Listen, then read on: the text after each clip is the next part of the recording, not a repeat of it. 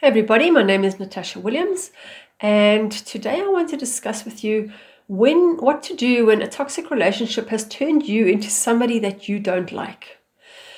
Now, what happens when you're in a relationship with a narcissist is they want to merge with you. They want you and him or her to become one. Now, when you first meet somebody, that's how you want to be. You want to merge and be intimate and bond with that person. And so you might see couples that wear the same clothes, they start having the same kind of features. When you're in a narcissistic relationship, however, they want you to become them. Now, there's always only space for one person in a toxic relationship, and it's not you. Which means that you need to become the ideal of the person that they want you to be, that they think in their mind that they want you to be. So that includes how you dress, how you speak, the things they allow you to speak about, and anything that reflects positively in their worldview about who you are. Now, of course, you're a human, you have a unique traits, and you also have your flaws. And when they start seeing that there are flaws about you, you just tumble off that pedestal. And suddenly you become this person that is going against who they need you to be. And that's when the aggression and the violence starts kicking in. Now, what happens then is they are still getting fuel. You might say, can't this person see that they're making me cry? And I'm going to tell you that a narcissist gets their fuel from you, whether you're idolizing them and loving them or whether you're crying in a corner. It is completely irrelevant the form of fuel that they're getting. And you need to understand that. It's not about you. It's about them needing food. So any kind of reaction that they get from you is feeding them. And it makes them feel more powerful. It makes them feel more in control. And so ultimately, you land up giving up who you are. You land up giving up your friends, the things that you enjoy, the things you like to talk about, to become this person that they want you to be. And the more and more you become like them, the further and further away you get from who you are and what you like and what you enjoy. And to the point that you will not even have a say anymore, that you have no voice, because it's up to them whether they even allow you to speak. And if it gets to this point, then you know that you've lost yourself. You've gone so far down the rabbit hole that you don't even remember who you were. And you might even be in a state of apathy. Now, another thing that happens when you are turning into somebody that you don't like is that you start realizing, let me give you an example. Let's say you're working at a company and you are doing their books. And initially you were quite good at it, but after a few months you realize that this is just not for you. Why? Because you're an extrovert. You like to talk to people. You like to engage. You feel like you're locked away in a room somewhere and you realize that you're out of your flow. And this is one of the reasons why a lot of coaches will tell you to find something you love and do that. Make money out of doing that. Because unless you're doing something you love, to keep that up, to keep up the facade of doing something you hate just for the sake of the money or just for the sake of peace is so energy consuming. It's so time consuming that you spend your life trying to please others. And if you are not happy with who you are, you will never be able to please anybody else. An empty cup can't fill anybody. So you need to fill your cup. And if you are in the wrong company, as in the company you keep or in the work situation where you're being bullied, then you are out of your flow. So if you're turning into somebody you don't like, if you're a bookkeeper and you start being ratty and you start snapping at your colleagues and you don't want to get up in the mornings anymore, you feel like work's become tedious for you, you need to look at what is actually going on there. And this is the same thing when it comes to a relationship. And the problem with relationships is because you are so invested emotionally, you're not able to really separate yourself and look what's actually going on. So the only way you're going to separate yourself is to actually have physical distance. Now, a narcissist does not want you to have physical distance. If you have any distance, they can't control you. If you have space or peace or you're able to sleep properly, they can't confuse your mind. They can't get into your brain.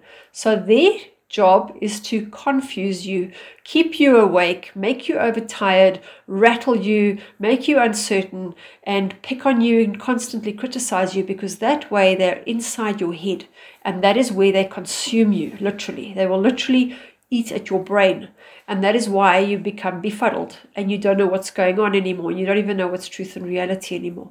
And this is because they're in your mind, so you need to separate yourself from that. So the more distance you can get, the better.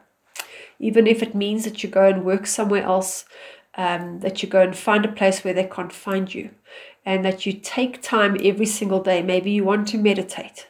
I even used to pretend that I had headphones on. I had my headphones in, but I used to pretend that I was listening to music, that I couldn't hear them.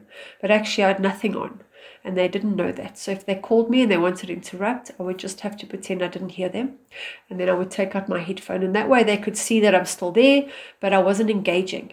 And that was one of the ways that I started taking control back of my situation.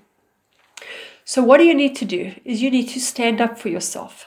Now, the reason you landed up in a toxic relationship is because you are a magnet to these people. You are a person that is their ideal food. You are the ideal kind of person to help lift them up because you are so emotionally available, because you are so giving, because you are so willing to go the extra mile, and you are so nice. They are more than happy, ecstatic, in fact, to get somebody that is going to provide them an ample amount of food.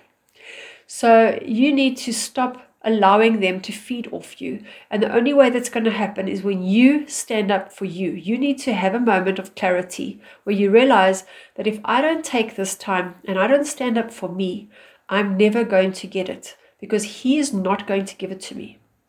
And when you do that, that is where your life will start to change. Now, by standing up, it will happen in small doses, and over time you will get more bold and more confident. But the first thing you need to establish are boundaries. And by boundaries, I mean how you allow the person to speak to you, how you allow them to influence you on the kind of clothes you're going to wear, on the food you're going to eat, on the words that you use, and on your physical space as well. Do you allow them to just barge in, to get into your bedroom or whatever? You need to start establishing boundaries, even if it means you have to start being sneaky around it. But you need to find ways that you can start protecting things that are vitally important to you. So don't allow them to come and make a noise if you're about to fall asleep. Don't allow them to interrupt you when you're trying to work. So if they are going to interrupt, you need to get out.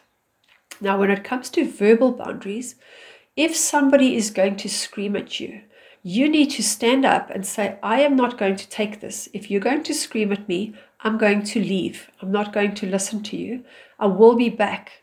You need to tell the person what the consequence is going to be when they do the action. Then you need to do it. You need to follow through. But you also need to tell them that you will be back. Why? Because a narcissist's biggest fear is of abandonment, is that you're actually going to leave them. Why? Because you're fuel. They don't want you to leave. So if you tell them I'm leaving, then there's indefinite, and then the fear kicks in, and they hate any kind of change or uncertainty. So if you say I'm going to leave for 20 minutes and I will be back, that way you're calming them down like a 5-year-old emotionally immature child, and you're letting them know that you will be back, but only under these conditions. And you can control that situation. Now, I'm going to tell you, initially, you're going to be scared to do it. But I'm going to say just do it anyway, because you're damned if you do and you're damned if you don't. But what you're going to find is that they're actually not going to know how to deal with that, because you're not telling them how to behave. You're telling them what you will allow, what you will permit. And they can't tell you what you can and can't allow. And so it's going to be hard for them, and then they will start following through on certain actions. So, for example, as an idea of follow through, if I had a child, which I do, but let's say my son decided he was going to kick me, which he did when he was very young, and I say to him, don't kick me. Then he kicks me and nothing happens. What do you think is going to happen the next time? Well, he'll kick me again, and then I'll say, well, don't kick me. Now, when you're in an emotionally abusive relationship and you haven't taken a stand for yourself, you might start crying. And if you start crying, they're going to say, oh, look at you, you're such a mess. And you might say, but you started it, but you never stood up for yourself. So my son kicks me, I will say, if you kick me again, I am going to kick you back. And just so that you know, my legs are stronger. And I will kick him back. If he kicks me again, I will kick him back. And he needs to know that I'm serious. And I'm saying it in a very calm way. And this is what I will and will not allow. Now, up until then, I hadn't set a stand, so I can't say, oh, you kicked me, now I'm going to kick you, because I hadn't told him. So you need to make sure you always tell the person first what's going to happen. So now I kick him back. I'm obviously not going to send him flying across the room. I just want to kick him hard enough so that he realizes that it's not something that he will get enjoyment out of if he had to do that to me again. And if he did it to me again, I will kick him back again. And if he kicked me harder, I would kick him harder. And it would get to a point where he realizes very quickly that this isn't going to work anymore. And that is how you follow through on things. Now, you're dealing with an adult. So let's give you an example of, let's say your husband keeps coming home late, and you say, if you keep coming home late, I get so frustrated. I don't know where you are. I don't know when to have dinner ready. And then he keeps doing it. So what you'll say to him is, next time you come home late, I will have the dinner ready, but it's not going to be sitting waiting at the table for you. It will be in the microwave. And then it's in the microwave. And if he says, well, why did you have it in the microwave? You could say, well, I told you that's where it would be. And that's how you start to teach them. Now, just understand what is their biggest source of fuel is you being emotional. So another way, which is crucial, of you getting control back is to stay emotionally calm. You might have a whirlwind going on in your head, but you need to maintain equilibrium. When you speak to them, you need to be calm. I can't emphasize this enough. Okay. And now that you've established some boundaries, you've created some distance, you need to find out again who you are. What do you like? Who are the people you like to hang around with? What do you like to speak about? And you will not be allowed or able to speak to him about these things, him or her, because they are not interested in what you like. They don't want you to like anything. They want you to only like them. So you need to establish yourself in life again. And you might be in a state of complete apathy, so start with things that will uplift you immediately, even if it's just going out for a walk or doing one thing differently every day. And every day making that commitment that you're going to do one thing for yourself first, whatever that thing is. So, or listen to music or have a bath or something that you enjoy.